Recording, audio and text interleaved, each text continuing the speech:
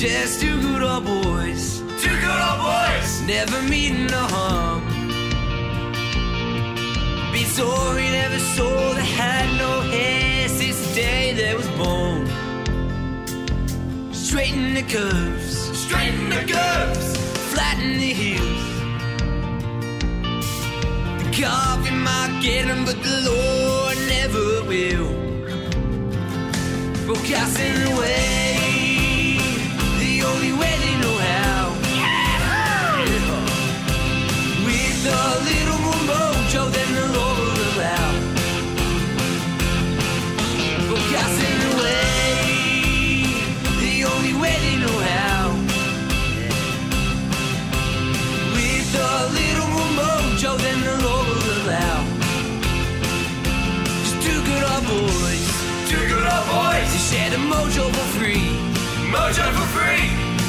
But they don't understand why they can't get their face on TV.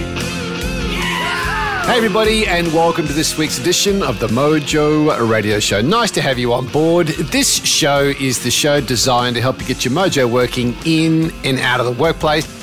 If you're a first timer, welcome. Nice to have you here. What's this little hoedown all about? Well, we just find interesting people that we think have their mojo working in some aspect of their life from some part of the world.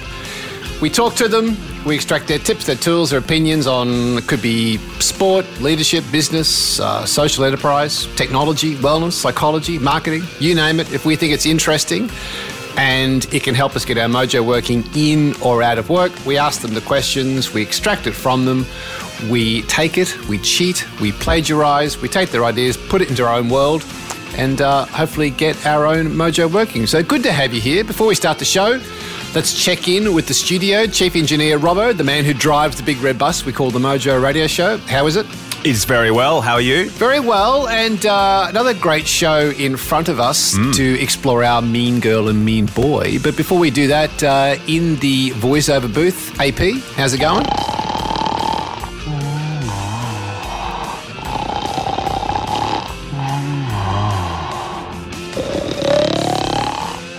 The dulcet tones of Andrew. He's warming up his vocal cords. That's what he's doing. It's a new routine.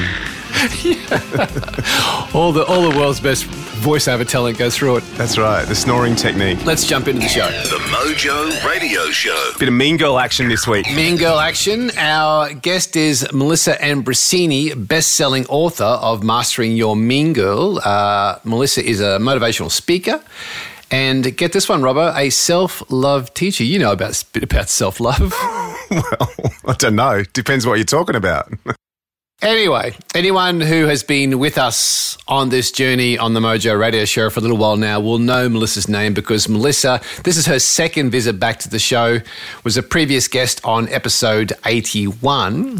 Geez, that was a while ago. Wow, it was, wasn't it? But in this show, we're talking to Melissa about her brand new book, which is called Open Wide, which is about unlocking our full potential, and we may touch on mastering our inner mean girl or mean boy, Robbo. Hang on, mate. The phone's ringing. Hang on. Hello, Mojo Radio Show. Hi, it's Dirk Anthony here. Is Gary around? Yeah, he is, but we're on air. Hang on one sec. Gary, do you know Dirk Anthony? I do. Put him through. Oh, hang on. Let me put him through. Hang on. There you go, guys. Gary, how are you? Dirk Anthony, mate. I'm great. Nice to hear you. What's happening? Are you still wearing those cowboy boots? Yes, he is, but he wears nothing else. That's the problem. Interesting. As you can tell, Robbo, an old mate, Dirk and I go back a ways. So, obviously he knows you well. Yeah, nice to hear you, mate. Well, it's I've been listening to the podcast, you and Robbo, and I've been pretty impressed with the Dos Equis spots Nice. that you've been offering, and as you know, there it is. As you know, I've been doing a little bit of work around the world with some radio stations in the sort of radio consulting stuff. And there's a radio station in Tennessee that I reckon you guys would fit perfectly. Wow. Really? Wow. We fit someone? Booyah. No, Tennessee, Yep, that's going to be a country station. How good's this? So hence the reference to cowboy boots. Bring it on. So what's the story? Well, they are looking for a show that will fit their market. It's a good old boy and old girl Tennessee market, and it's a great town. It's a great town. I've met the guys. As you know, I'm living in the UK, but I went over there and had a look, and I thought of you straight away. Wow, someone thought of us. That's even better. Yeah, this is good. So, what's the name of the town? Well, the radio stations, they want to keep their name of their station quiet at the moment, but the town's Boring, Tennessee. It's boring. Yeah, Boring, Tennessee. Perfect fit. You guys would fit right in, and they even like the voiceover guy, so that's pretty good too. So it comes as a package. So are you telling me that we've been asked to be on a radio station in Tennessee and the town is called Boring? As I said, they thought you'd fit perfectly. We might have to whiteboard this, Gary. Yeah, you might have to give up the Dos Equis, though. Yeah, what do they drink in Tennessee? Budweiser. Bird. Anything wet and cold. Yeah. Well, look, I think let's not throw it out. Let's not throw the baby out with the bathwater. Let's Robbo and I will whiteboard it. We'll wake AP up. We'll have a discussion about it. Can we get back to you on Boring, Tennessee? You certainly can. I'll keep them on hold. I think that, they're not in any rush. They're quite happy to go slow on this. Right. I suspect a lot happens in Boring, Tennessee, just quietly. Yeah. Well, I just thought It's about fit, mate, as you know. All this stuff's about fit.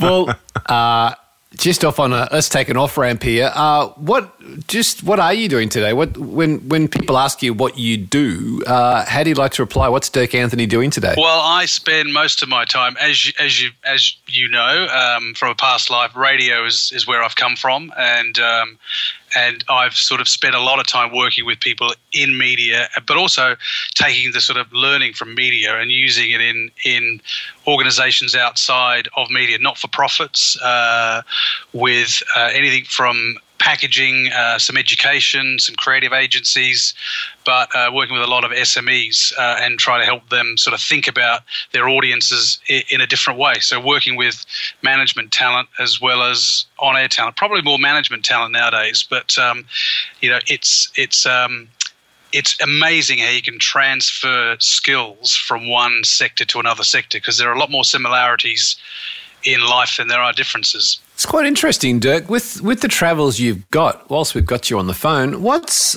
do you reckon's keeping business leaders awake at night? What's really on their mind, do you reckon?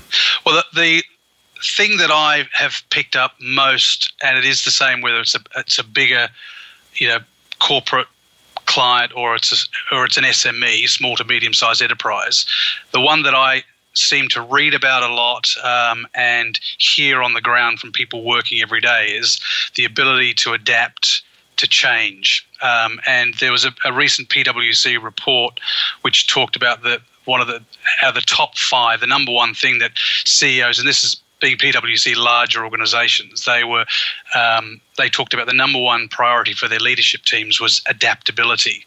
So pretty much in leadership, how they can adapt to the changing environment. And it's more than just technology. It's the changing cultures that are going on in workplaces, whether it's a smaller workplace or whether it's a larger workplace. The ability to be able to, take to change because it's happening fast, as you've talked about with your guests in recent shows, that the speed of change is so fast. And so I think the thing that's really, keeping these guys awake is the ability for their staff and primarily their middle leadership teams to adapt to the changes, but connected to the implementation of whatever plans and whatever, goals and objectives that they've got. Wouldn't mind exploring that while I've got you, because the implementation part is a challenge for any organisation. We had a guy on just recently who wrote Projectify, and Jeff talked about the fact that business is good at starting projects, but they're not great at finishing projects. So whilst we've got you, I wouldn't mind digging into that a little. At the front end of that, though, I'm curious if what's keeping them awake is to change, the pace of change and their ability to adapt to change. What's the psychology when all this change is going on, Dirk, from the leaders that you see are doing it well? What's the psychology in their mind when this change is happening? How are they approaching it? I think what they're understanding is, and it's a lot of what I work with them on, is two things. One is their own sense of self in that change. When I start to work with them, it's actually, well, we've got to make this change, we've got to achieve these outcomes. And inevitably it'll be, so what is it that you need to change in yourself in order to be able to make your direct reports, your team, to be able to make their behavioural change? And in the early days of when you start engaging with someone on that's could be quite confronting. What do you mean I need to change? Well, it's the subtle changes. And so a part of the sort of coaching work that I'll do in terms of leadership coaching with the CEO or the team leader, it's actually, here are the outcomes that you're looking for from your organization. Here's the bottom line outcomes. Here's some of the steps that need to get there. Here's the implementation plan, if they've actually got one of those already in place. And what are the behavioral changes you're expecting in your next reports? And therefore, what's the shift you need to make? And the psychology around that I've sort of, I suppose, discovered in my travels and learning and reading and going back to school is around change, is actually understanding the components of change. And the three steps in change that really I see people get and understand, because you can Google change, you can learn lots about it, but the stuff that they can apply in their job is beginnings, middles, and endings. And without oversimplifying it, the point is, in order for change to happen, we have to go through a process. There's a similarity in the grieving process. We have to understand that there's an ending. There's going to be a middle bit that's a bit messy, and then there's going to be a beginning. And the process of that is helping a leader understand what is it you're actually trying to end. What is it you're trying to begin, and how you're going to manage that messy bit in the middle. And it's actually understanding that there's a psychology across a whole organization, across a whole team, but there's also that psychology inside the leader themselves. And there's a subtlety in that, which some get faster than others. But I think that's where the understanding of what's going on for me as the leader, and not in the sort of the fluffy side, but what's actually going on for me. What am I going to find hard about this? What am I going to find easy about this?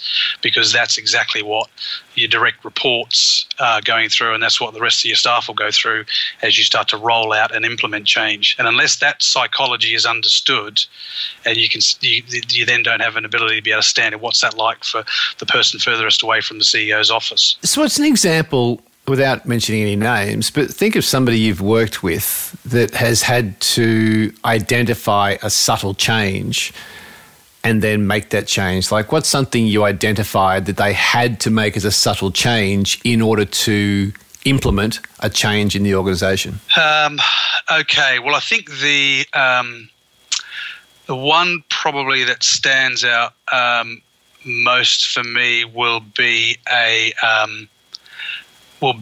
in an organisation here in the UK where the senior leadership team needed to. The obvious one is the command and control, the shift in the command and control. Being able to understand that they needed to know all the information before they could make things happen, and the understanding that when they were looking for information all the time, they were draining their staff because they were looking for so much information. So, in conversation with that CEO was saying, so what is it about the information that you need to know? How is that serving you when you're trying to give autonomy to your direct reports?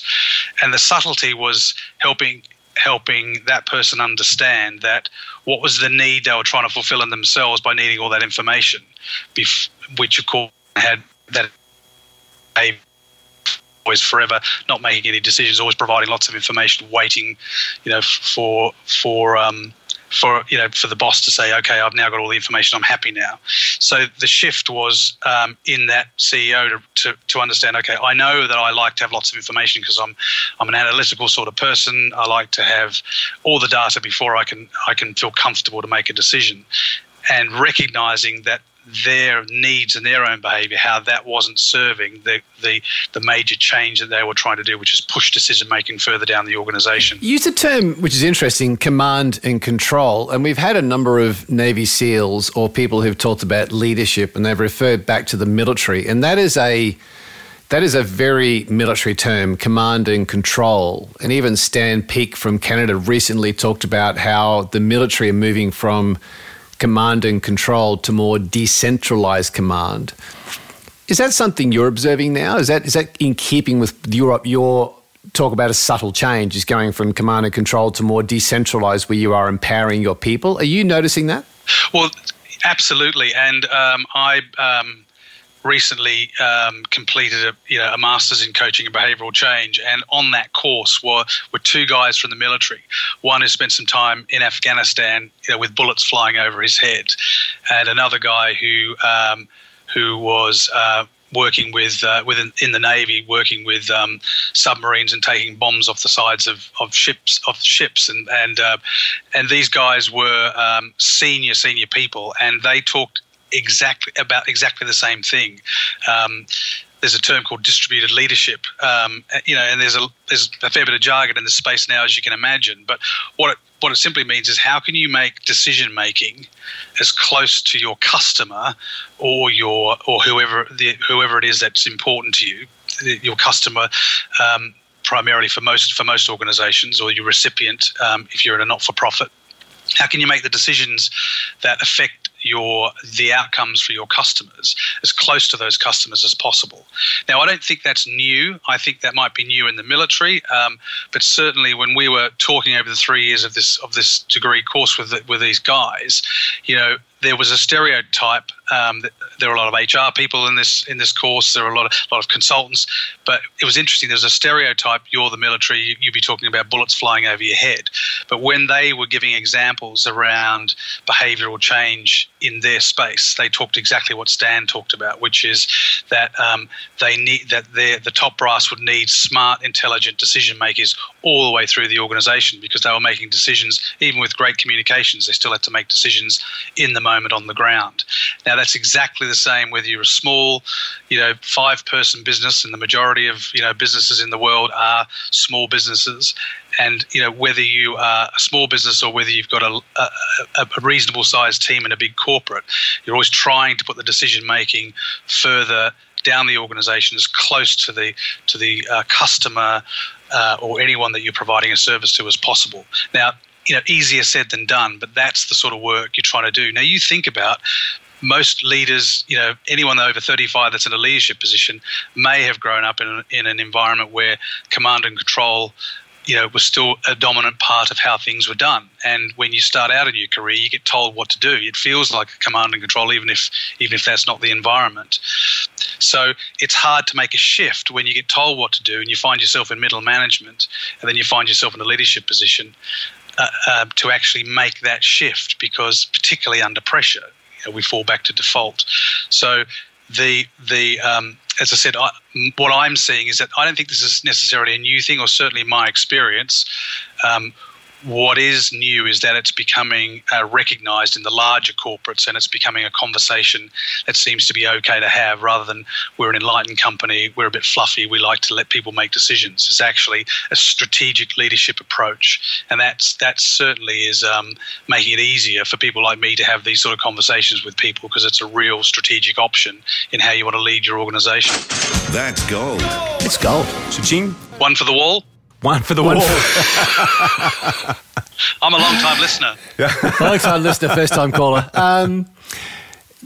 Something that we have uncovered a lot as you would have heard in the show, and something Jeff talked about in Projectify, was this starting projects but not being real good at finishing projects. And as you heard, the stats are somewhere between 60-odd, or they say 63 and 90% of strategies never see the light of day.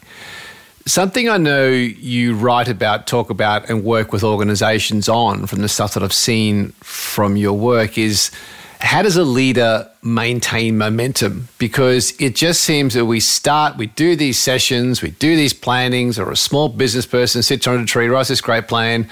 We start, but within 100 days, it's dead on the vine and they've moved on to something else. What have you noticed is a tip, tool, thought, strategy for keeping momentum? I'm going to sound really boring. I might have to go to boring Tennessee. What I notice, because I work with publicly listed PLC companies or stock exchange listed companies, not-for-profits and family-owned businesses or privately owned businesses, some of which are family-owned. And what seems to be the biggest impact is the system that they're a part of. So if you're a part of a stock exchange listed organization, you know, the pressure on you to provide results in the short term, that system that you're in makes it really hard for you to be able to have a longer term vision. Whereas family businesses, on the other hand, or privately owned businesses, they are able to say, look, we're happy for this year or the year after, or government-owned agencies, you know, who I've done some work with, they are not so worried about, look, what are the numbers going to look like in the next quarter? What effects they're going to have on our share price? If we have a problem with our profitability over the next 3, 4, 5, 6 quarters, our share price is going to tank, and you know we're in danger of being taken over. I.e., you know, I'm going to lose my job. So the personal pressure on leadership on those sort of things is where what I'm talking about the system. So in a privately run company, you're able to say, I'm happy to take a punt on this. Well, a punt's probably a bit flippant. I'm happy to put this strategy in place. I'll take a level of risk. I'll take a level of investment, which might hit my profits, because I know that this change will cause me to lose a level of profitability or a level of efficiency as I transition or transform from one way of operating to another way of operating. And that I think is probably one of the biggest impacts, the ability for the time that I have to be able to make this change happen. So the boring part then comes down to having a leadership team who are prepared to say, how long will this realistically take? And, you know, I've got a saying that will probably end up on my epitaph, which is, it's a long game. And there's one particular client that I've been working with for a number of years who are the epitome of this, it's a long game. The guy took over the family business. His parents had passed away. His brother had passed away, all within a period of 2 years. And he found himself, you know, with the keys to a company that, you know, wasn't really what he wanted to do. But he decided that he was going to transform it from, a company that sold, you know, their products by the pennies. So it was all about, you know, the race to the bottom for how much you could sell your product, how cheaply you could sell it for, to actually saying we're a customer-focused business and I'm prepared to take a hit over the next couple of years, because if I'm going to run a business, I'm going to run a business that has got this culture, this image, this approach to doing business. And that was a very personal, but he had the time because it was his company. And he decided that he was prepared to give it the long haul. There's a smaller organisation, same sort of thing, but the common theme around this is I've got the time to do it, and I'm prepared to keep coming back. And you know, this may sound somewhat self-serving, but there's an external influence by somebody that they trust who also says this is a long game and helps steer the course. And I think that's one of the harder things is people get excited by new ideas. Or they either get excited by new ideas and want to go on to the next new thing, which kills the thing on the vine, or they get bored with the idea and then they just decide not to continue on. That gets a bit hard. So I think, you know, for me, it all comes down to leadership and some support, and to actually recognise that most of these changes will take the long haul, and that there are key milestones throughout the year, and they do the boring stuff. They've got the planner, they've got the year planner. They know that every quarter they'll be doing this particular review meeting. Every month they'll be doing a look at the numbers. Every week or second week they'll be doing the one-to-ones with staff, and it's all linked in to the 12-month, 2-year, 3-year strategy. So is impatience patience the biggest roadblock then, Dirk? I see more that people think they've achieved. Back in when you look at media, there was a saying when I was in the radio game that when the DJ gets sick of the song, that's when the audience are just starting to get used to the idea. And I think with a lot of leadership teams, when they're sick of the strategy that they put in place and they're bored talking about it, it's just when their staff are starting to understand it. So it's probably less so much a lack of patience, more about here's something new, or there's an influence, a distraction, more than impatience, I think, where, oh, this is a great idea, or I've read this somewhere, or this is a new thing that's going on, or we ought to have a go at this. How can we do this? This will, it's a bit like software development. We've got a piece of software, or could it do this? Could it do that? And without a clear roadmap of what the end outcome is, a strategy so we know what to say no to, that's probably the distraction's probably the bigger thing than impatience. So how does a leader help their team to stay focused, Dirk? Because it seems we had Cal Newport on the show in October last year, and he spoke about focus is the new IQ because we are so distracted, back to your point. So I'm tying a few of these things together. I'd be curious, I think there is a responsibility for the leader themselves to have their own focus, laser beam focus. There's that part of it.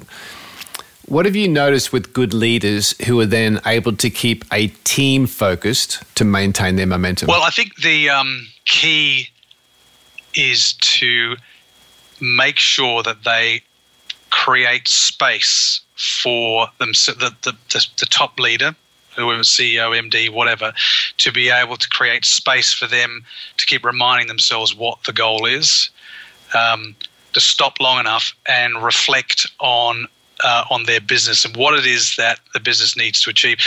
Again, I keep saying this sounds very boring, but in order to stay focused, to avoid distraction, is to keep saying, what is the outcome we need by the end of this year or by the end of whatever date? What is the outcome that we're looking for? What are the external pressures that we're under? What are the circumstances that are changing? And then having that sense for themselves to be able to understand that, and then making sure that there are enough times throughout that year period where that leadership team are brought together to restate the obvious. What I see most of the time is people forget to say, what's the point of this meeting again? What's the point? What's the point of this business? What are the things we're trying to achieve here? Because the day-to-day stuff. So in real practice, the team leaders that I see keeping the team focused is actually, making sure that they get together often enough to reflect on what they've achieved and to reflect on what they need to do. And in order to have those two conversations, what is the outcome that we're looking for by the end of this year? And I tend to have, and I think, a tip for whatever it's worth to people listening is the word outcome is a lot easier to understand for a lot of people who don't get goals and objectives. And you can be sitting in meetings and, a lot of people would say, what is strategy?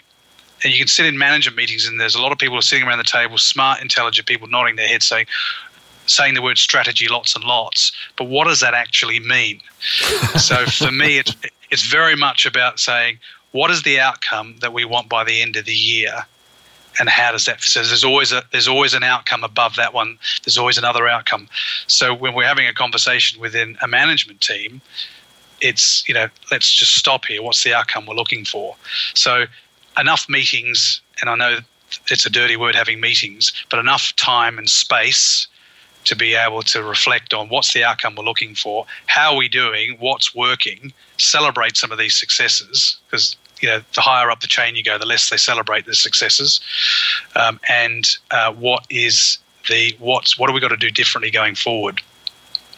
And the most interesting thing about this is, if you're over 35 or 40, you didn't learn this in school, but I've got a 12-year-old and a 10-year-old, and they learn this in school. What's the objective? What's going well? What's going less well? What have we got to do differently? It's everyday stuff. And I think, the great thing is that this sort of language, when I work with people who are under 35 and I start talking like this, they go, yeah, and? yeah, and? But they're working for leaders who probably have had to learn this through either their leadership development programs or, had people come I think it really is staying with the fundamentals before going off looking for the shiny new, fad that's going around at the moment. We've known each other for many years, and I know you as a fundamentalist, which is a great strength of yours. And I know that one of the fundamental questions that you used to start meetings with was, who's the target audience? And let's drill into who the target audience is, and even in today's terms, create an avatar and the habits of that person. And has the focus and discipline changed today, Dirk, with the impact of social networks? Is that conversation, as relevant as it is it still happening today? Is it being bypassed from the fundamentals of, well, who are we, who is our client, who is our target, into more what do we post and where do we post it? Well, I think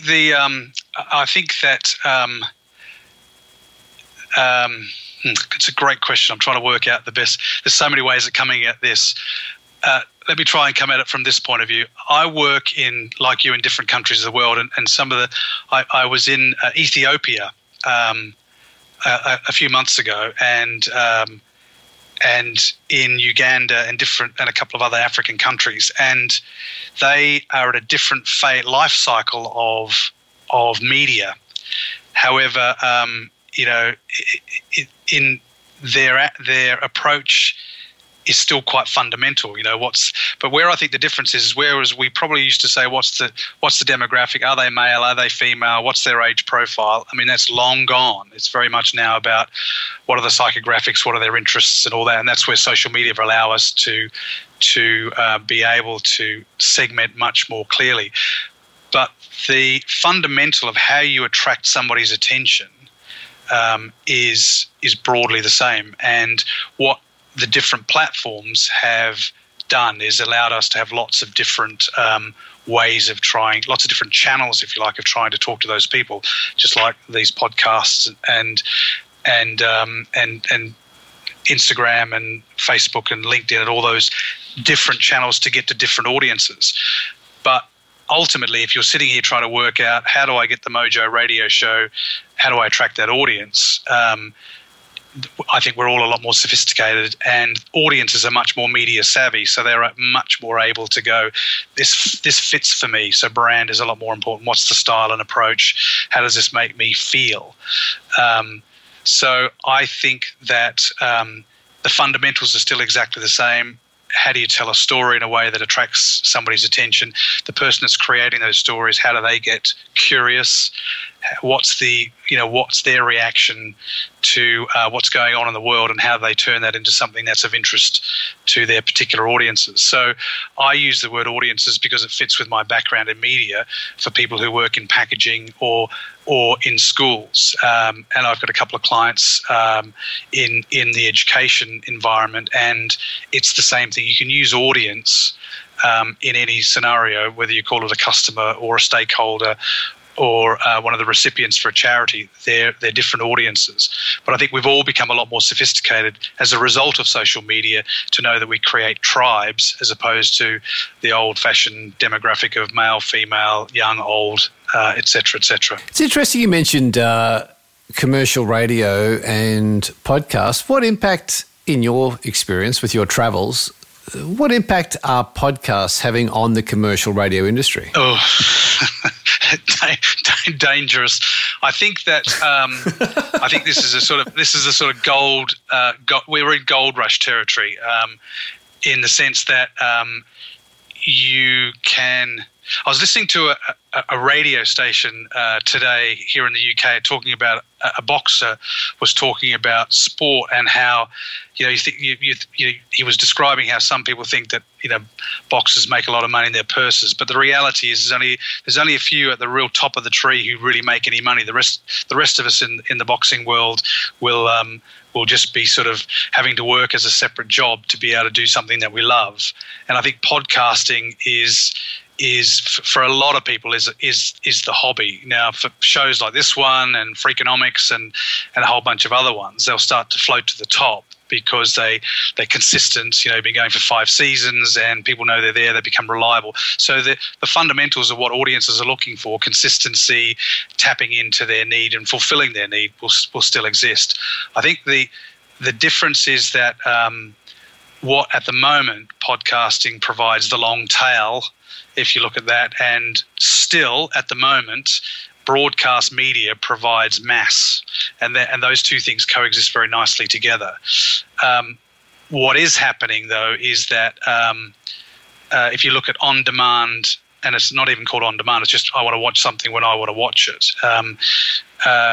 There are television stations that have lost the label on demand now. They're just saying, here's a show, watch it.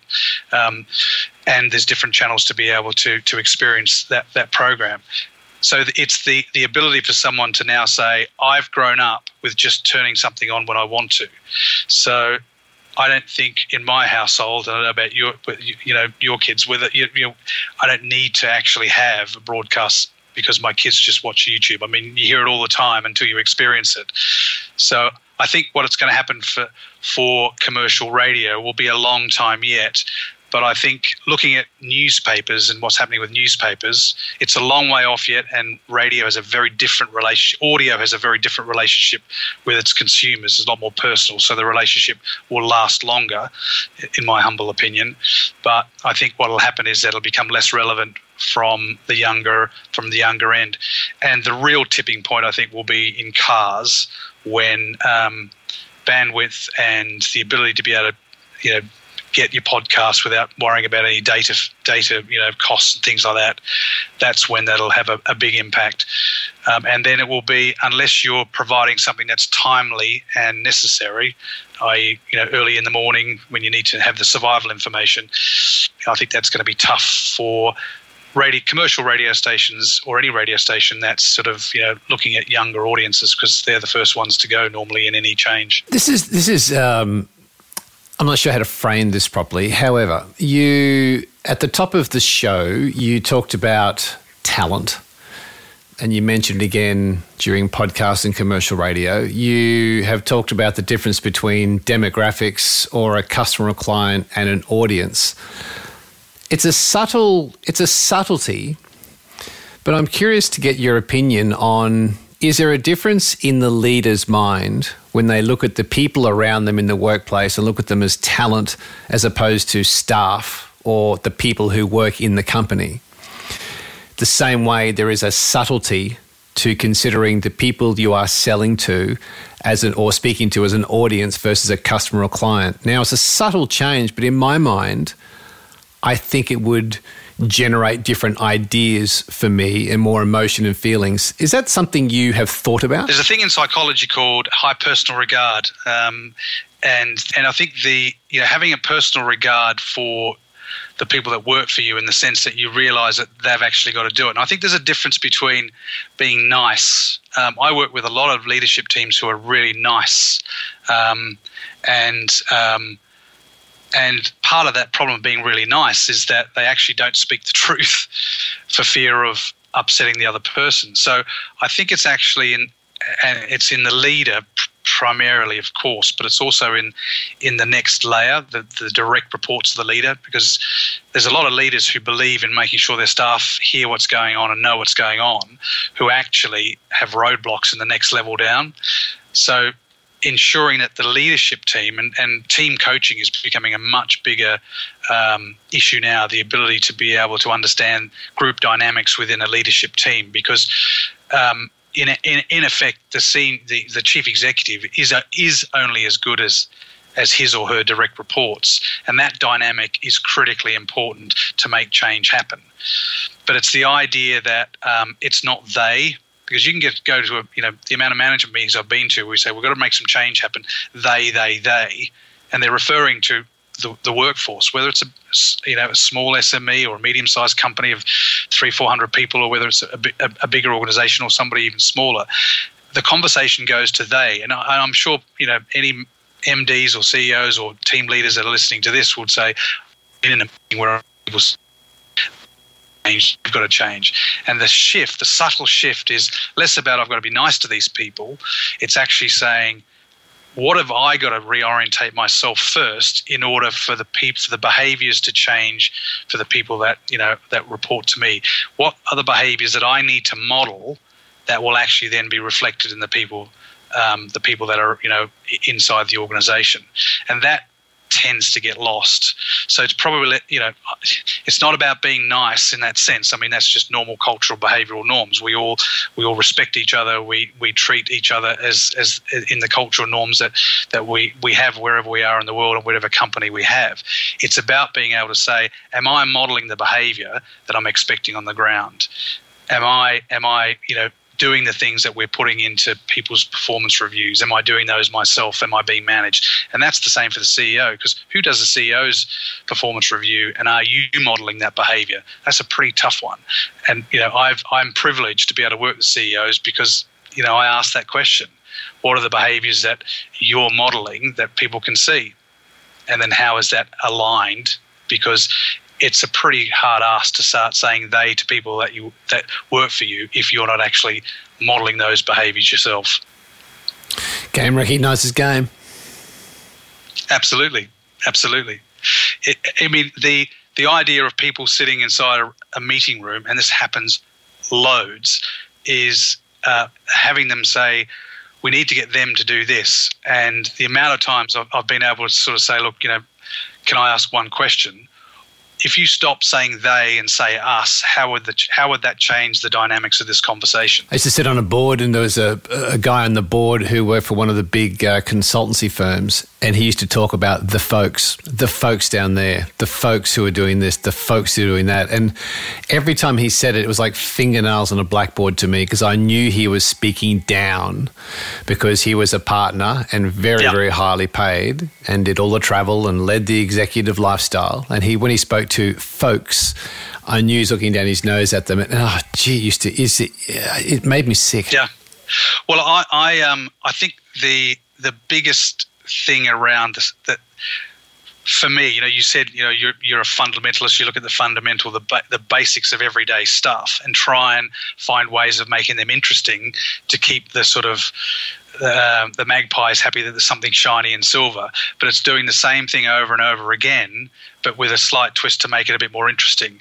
So, for example, a client who was trying to say, how do I keep everyone's focus on customers?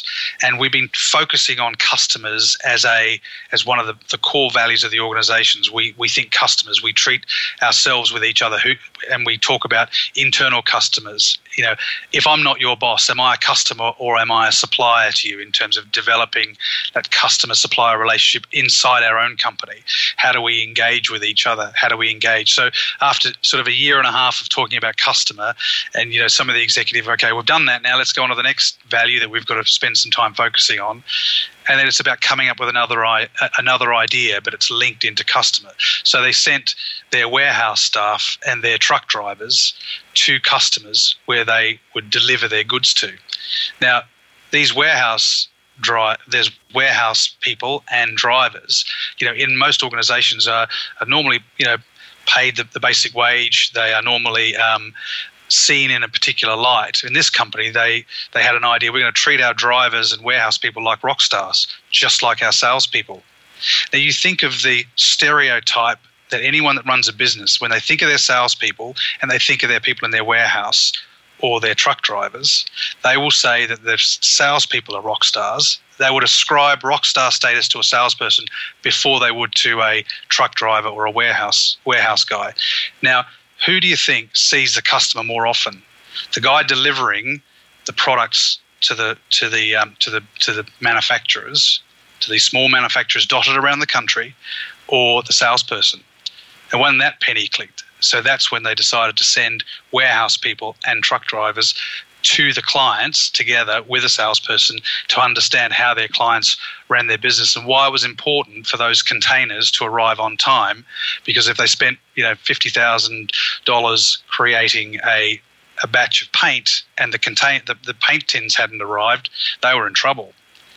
So the connection between what's the purpose of the organization in their case, to help their customers get their products to market with confidence, and a guy who drives a truck or somebody who runs a forklift, and connecting those dots and not treating those people in a warehouse or who drive a truck as any different to somebody wearing a suit.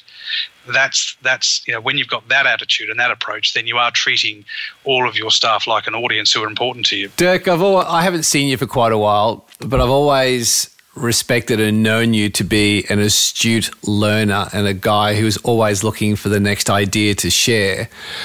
What's something you have introduced to your clients of recent times that's worked?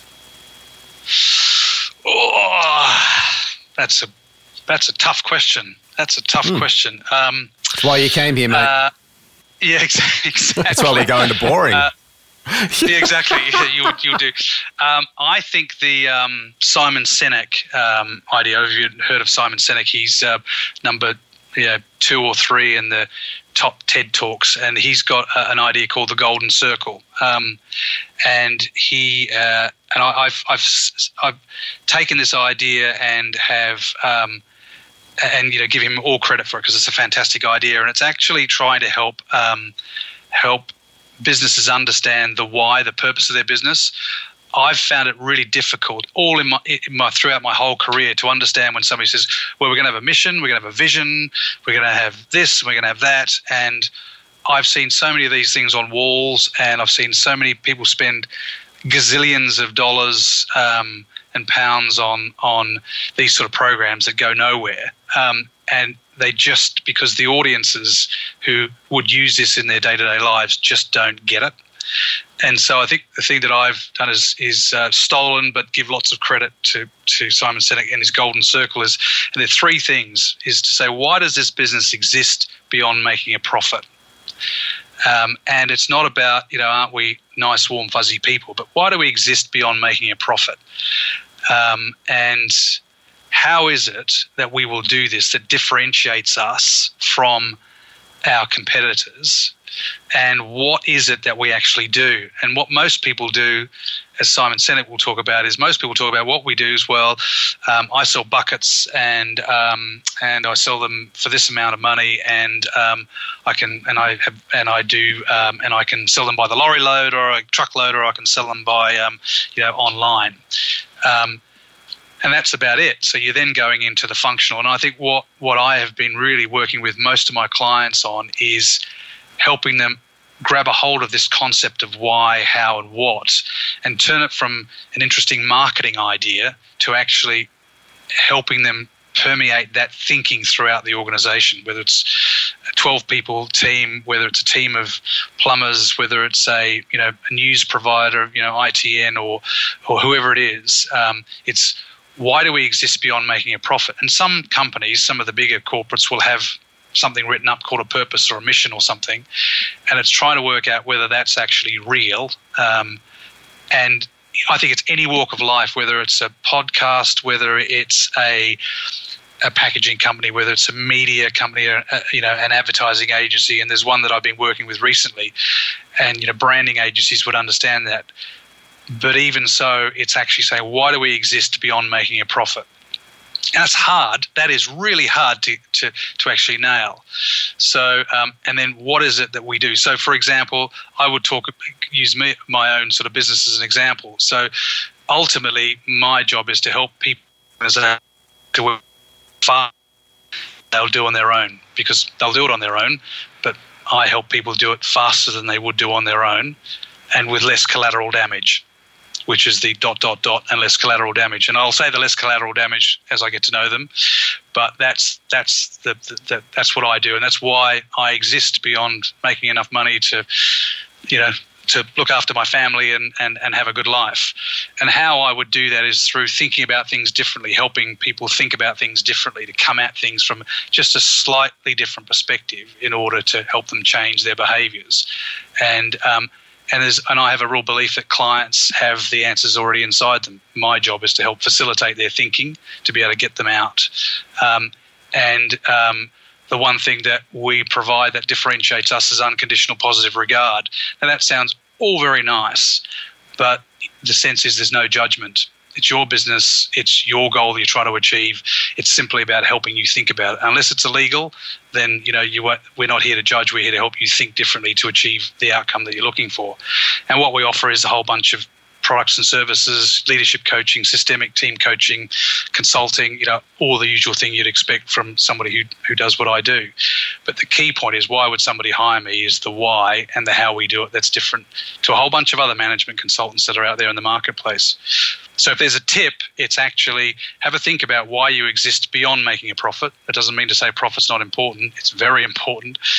But why do we exist? Some people use the word purpose, but it's worth Googling Simon Sinek on TED Talks, The Golden Circle, and seeing whether that has some role in your organization. Because when your truck drivers or your on-air talent or your staff that are creative or in your accounts department, they may not say the why words, but that's what they'd rather get up for and come to work for of a Monday morning than just a paycheck. You mentioned earlier when we started chatting about having difficult conversations or having straight conversations. Are we struggling with that, Dirk? It just seems to me that we are becoming a corporate society, even in charities or whatever. We're becoming very soft, and we are becoming less likely to be authentic, to really speak the truth, be honest up front.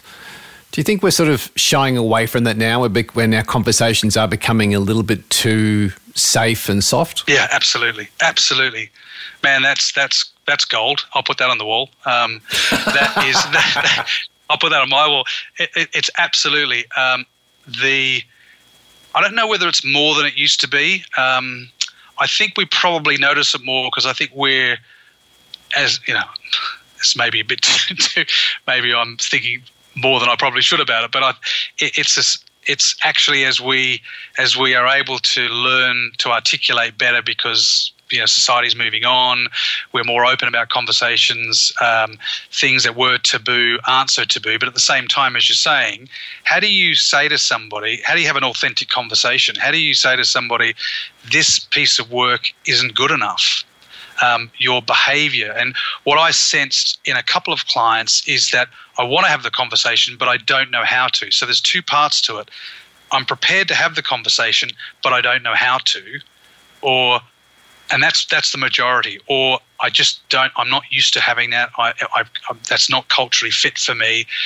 Even though you show me how to do it, I'm not so sure. Or the environment doesn't allow it. And if I go out there, am I going to be supported by my boss? That's the big thing. If I go out there and really have a conversation with somebody, and the fear of the staff member kicking off is the biggest issue.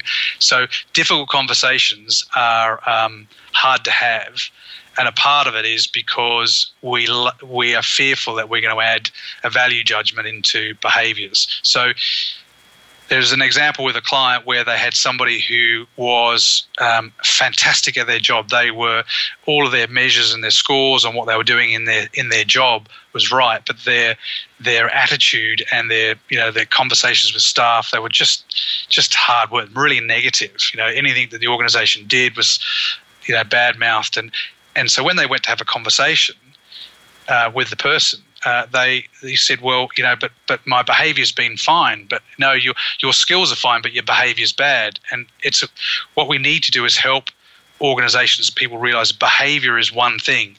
Behaviour might be actually creating a piece of content. It might actually be working in a store. Your behaviour is that, but it's also the behaviour of how you speak to each other. What are the things we see you do? What are the things we hear you say? Whether it's a skill that you're hired for, or whether it's how you hang out with your work colleagues, they're all behaviours, and we need to be able to have that conversation. But we don't teach people to have them. We don't train people to have that conversation, and we don't create an environment where we expect people to be able to say, "Look, I'm feeling pretty annoyed about this." So, in a recent conversation with somebody, we did a training session where we'd actually have a scenario, and we have sort of 5 steps to how to have this conversation. And the most effort is put into the planning. What is it? What's the outcome we want? What is it that I've done as the boss to contribute to this. Here's how I'm feeling about it, and here's what needs to happen. Now, the point in the setup of the conversation was, here's how I'm feeling about it. Most people, I can't say how I'm feeling about it. And that's the point that you said before. I'm not allowed to, we've got to keep everything calm, and we can't say, but, I'm frustrated because this piece of work isn't being done, is a part of the conversation. But it's helping people learn how to actually say that without blowing up. And so what most people do is avoid it, just walk away from it. So there's lots of things going on, and then all of a sudden someone gets told, you're no longer required, you're made redundant, and they're going, hang on a second, why has nobody said anything to me? It's a tough one. It is a tough one. That was part of a process. What you just talked about was part of a process that a guy called Marshall Rosenberg wrote in a book called Nonviolent Communication. And he would negotiate between warring tribes or countries at war or politicians of different. He was high-level conflict, and he would use that process. I'm not sure. I don't think the book is still in publication, but it was really worthwhile looking at what's online for it. Marshall Rosenberg, Nonviolent Communication, because the feeling part it's non-negotiable. It's actually how I'm feeling. You can't question that. Yeah. But quite often that bit's not covered, is it? Well, it's along the lines that you were talking about of how do you get permission? And I think there's a psychology around that. That we don't learn in business or in organizational environment. We don't learn how to actually say that.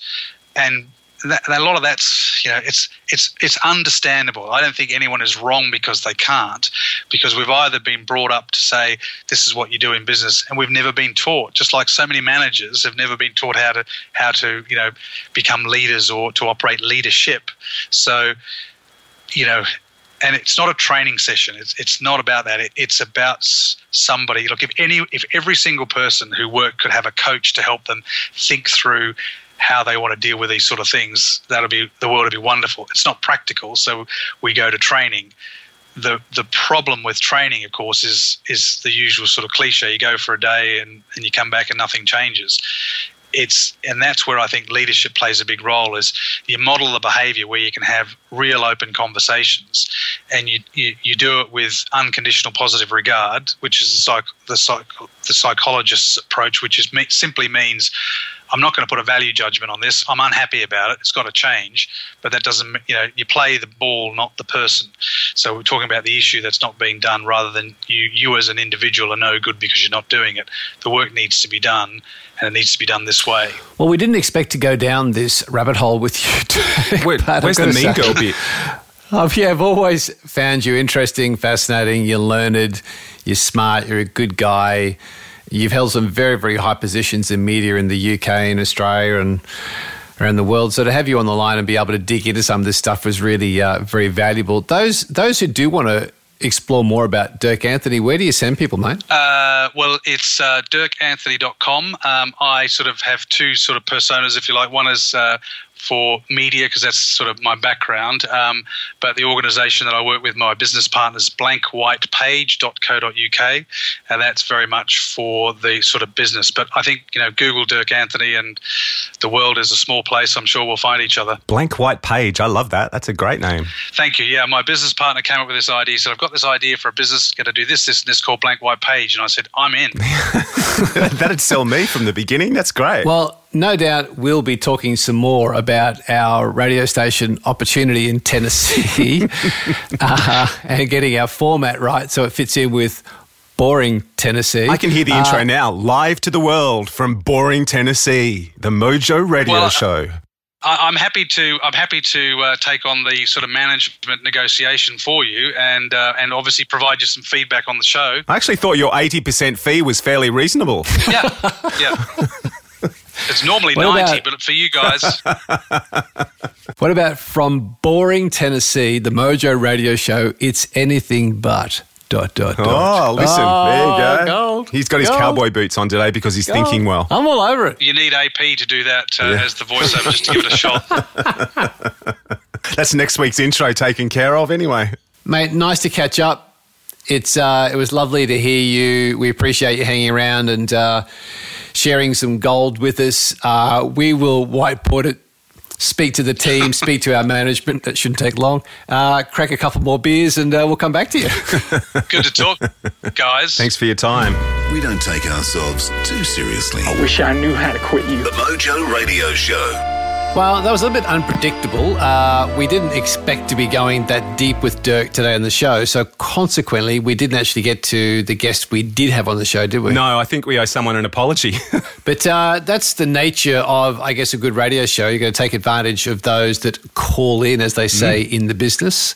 So, but a great chat. I really like Dirk. He's working with some pretty top-level executives around the world, and I thought the stuff he had to say was gold. That's what I like about you. The Mojo Radio Show. So just before we finish up, a couple of thank yous to people who left lovely reviews on iTunes for us with 5 stars. And the reason this is special for us is because it's all we get out of the show, to be honest, is feedback from you guys, letting us know you're out there, number one. Number two, that you're liking the show. Life Coaching Lady said, I love listening to these podcasts while training. I find them so motivating and inspiring. I never fail to get moments of gold from them. Thanks.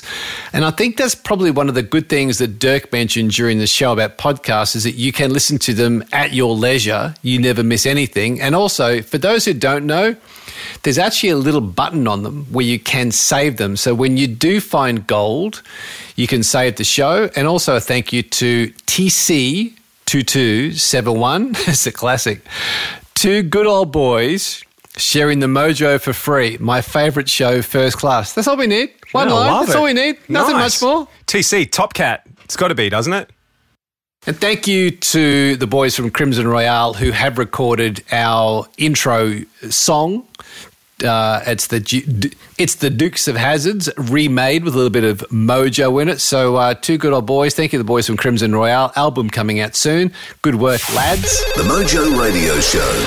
Pop quiz, hot shot. So let me play these 3 grabs for you. It's party time. All right. So, pop quiz, hot shot. Who are they? Okay, I would go Michael Keaton from Beetlejuice. And the last one I couldn't tell you. Well, it's right, but it's not exactly where I was going. But those actually 3 voices were all Jim Carrey. Oh, wow. There you go. And they were all from different Jim Carrey movies. Now, our tail out this week is a piece I found of Jim Carrey being interviewed. It's quite a long interview, and I'll put the link to it in the show notes. But something that's interesting as a setup to this is that Jim Carrey has had an amazing movie career. He's also a brilliant artist. And if you look online, you'll see his studio he's got built, the work he's doing. He is an unbelievable artist. However, how he sees himself today is he believes his new mission, his new purpose, is to help people to be their best. So he's actually now on a real discovery to say, well, how do I help other people to be their best? Have a listen to Jim Carrey during this interview about the journey he's now, well, where he's come from, where he's going to, and about being truly authentic to yourself. That's what I've come to so many times in my career, in my life, is that I've said the safe road is going to pay off. There are many payoffs to it, but I can't be there and have my soul be on a completely different track. I just, it's always worth losing to me. It is. It's always worth risking. And if this other side of me is not a popular one in the scheme of things as far as movie tickets go, then you know what? I'll find a way to sneak it in there. I'll make a plan. I will show myself. You know, I will find a way. And even if I'm not as popular, I will live in that area.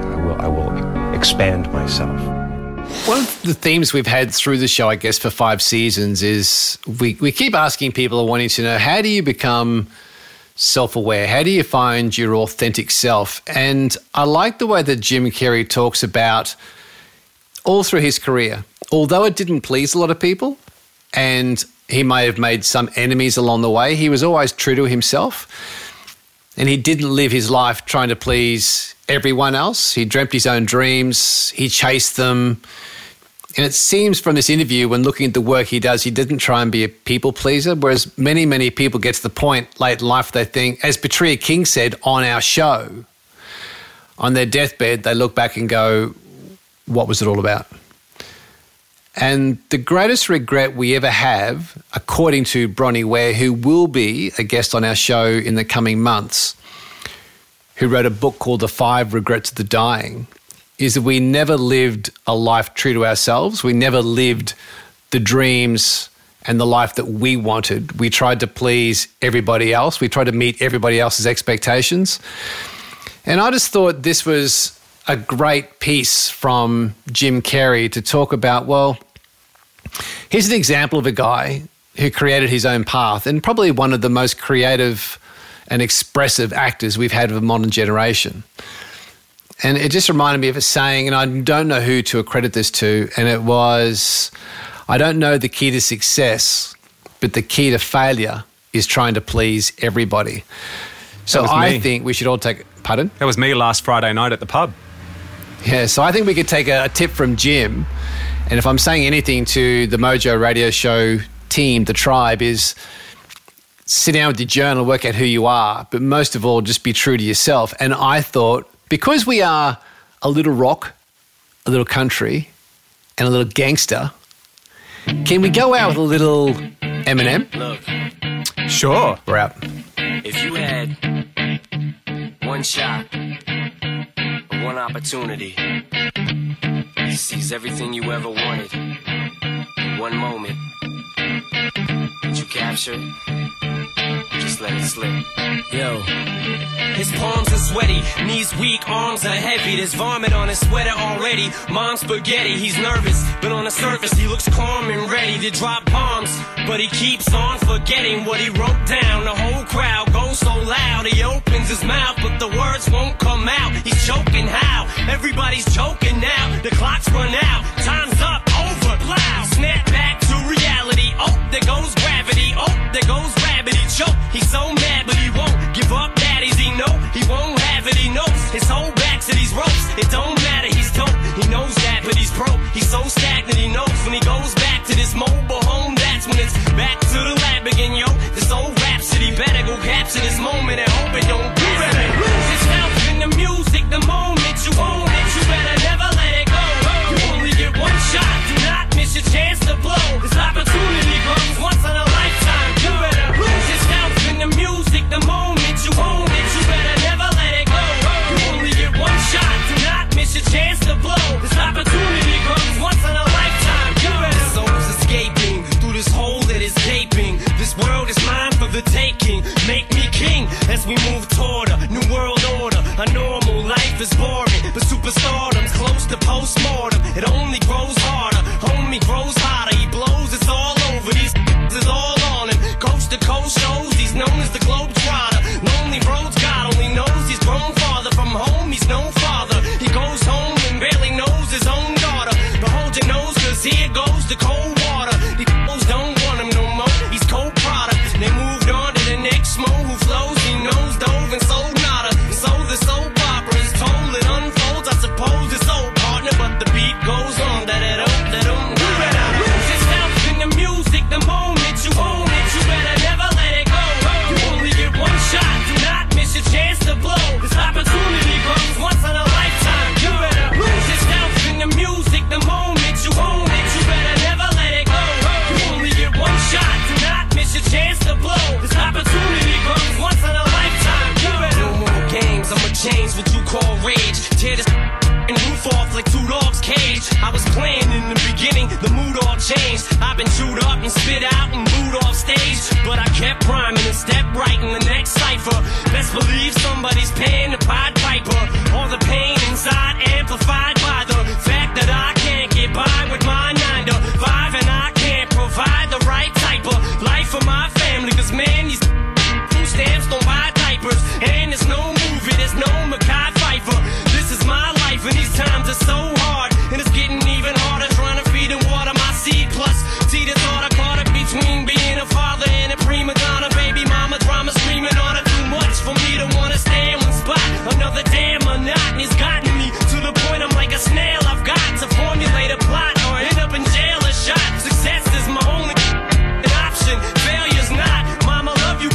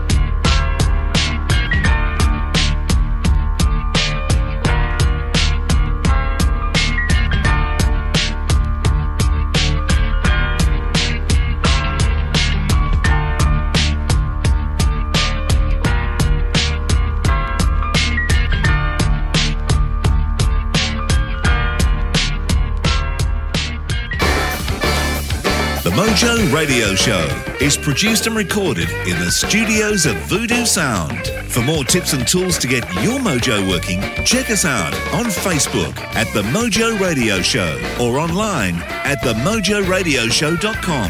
For more about Gary, see GaryBurtWhistle.com, or to polish your next audio or video production, check out voodoosound.com.au. And for the right voice, realtimecasting.com. Andrew Peters speaking. See you next time.